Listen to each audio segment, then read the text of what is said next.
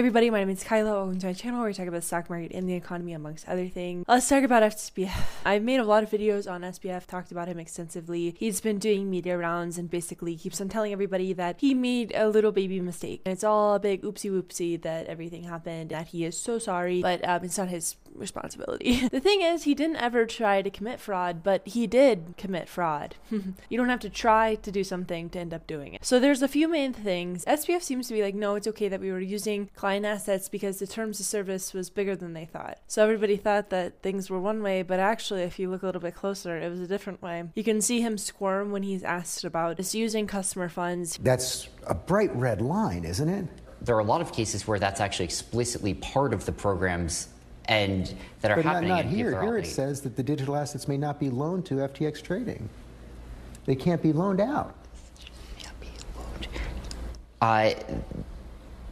He's feigning ignorance here, but as we all know, he is not ignorant. You know, he's a smart guy, but he is just, you can see him repeating customer funds, and it's almost like he's trying to work around with how to come up with an answer that'll be satisfactory. What went wrong, finally gave details on that a very large margin position, Alameda, ended up blowing up, but he, throughout these interviews, said that Alameda was like not his responsibility, that he was sort of ignoring it. So Alameda was essentially ready to implode. It was okay at one point, but it was very on the verge of not being okay, and nobody was keeping track of anything, right? And there was no risk management process in place. We know that from the bankruptcy proceedings that there was essentially no risk management, that nobody was keeping track of anything. They don't even know how many employees that they have. As Matt Levine points out, the main selling point of FTX was not true when it mattered. FTX really marketed itself as this answer for customers, for people to onboard into crypto by having a strong risk management system, by just being a safe place to keep money. And obviously, you cannot be a safe place to keep money if you don't even have a risk process in place. They didn't have their risk management system running on Alameda, so Alameda was able to circumnavigate any sort of risk management that would happen. SBF's risk management system was, if I ignore it, it will go away, which, like, I do that too.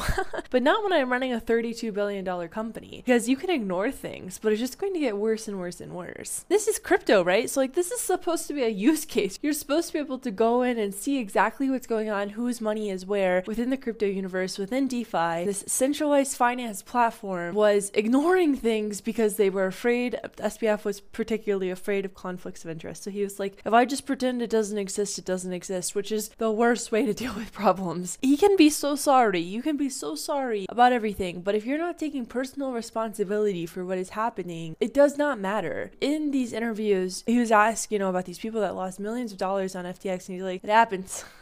Bummer. And some of these political donations that he made are being returned. The biggest thing is that FTX just mismanaged money. Not only did they misuse customer funds, but they spent like $55,000 on margaritas. I think it's just frustrating because you have people like Aaron Swartz who downloaded academic journals to share it with the world. It got $1 million in fines and 35 years in prison because he was sharing academic journals. And then you have SBF running around doing these media rounds, just showing zero remorse for everything that he's done. And you have Bill Ackman and Kevin O'Leary from Shark Tank being like, hey, this guy has a point.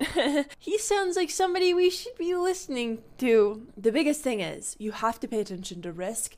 And the way that FTX was not paying attention to risk is completely antithetical to the ethos of the crypto space and what crypto was supposed to enable. FTX's centralization process was definitely part of the downfall, but they went against what the space is all about too by just letting this thing run and not auditing it ever and just pretending it didn't exist. FTX CEO John Ray will testify before the House Financial Services Committee on December 13th, so we'll learn a lot more then. But if you just want a really quick summary from what SBF is saying, he's saying sorry, but it's not my fault. And the second half of that sentence doesn't need to be there. The first half doesn't even probably need to be there either. So thanks so much for hanging out. Thanks so much for spending time with me. I'll talk to you all soon. Hope you're doing okay out there. Notes for this are attached, and boy, oh boy, right? What a year. Thanks for listening. Thanks for hanging out. Talk to you all soon. Bye.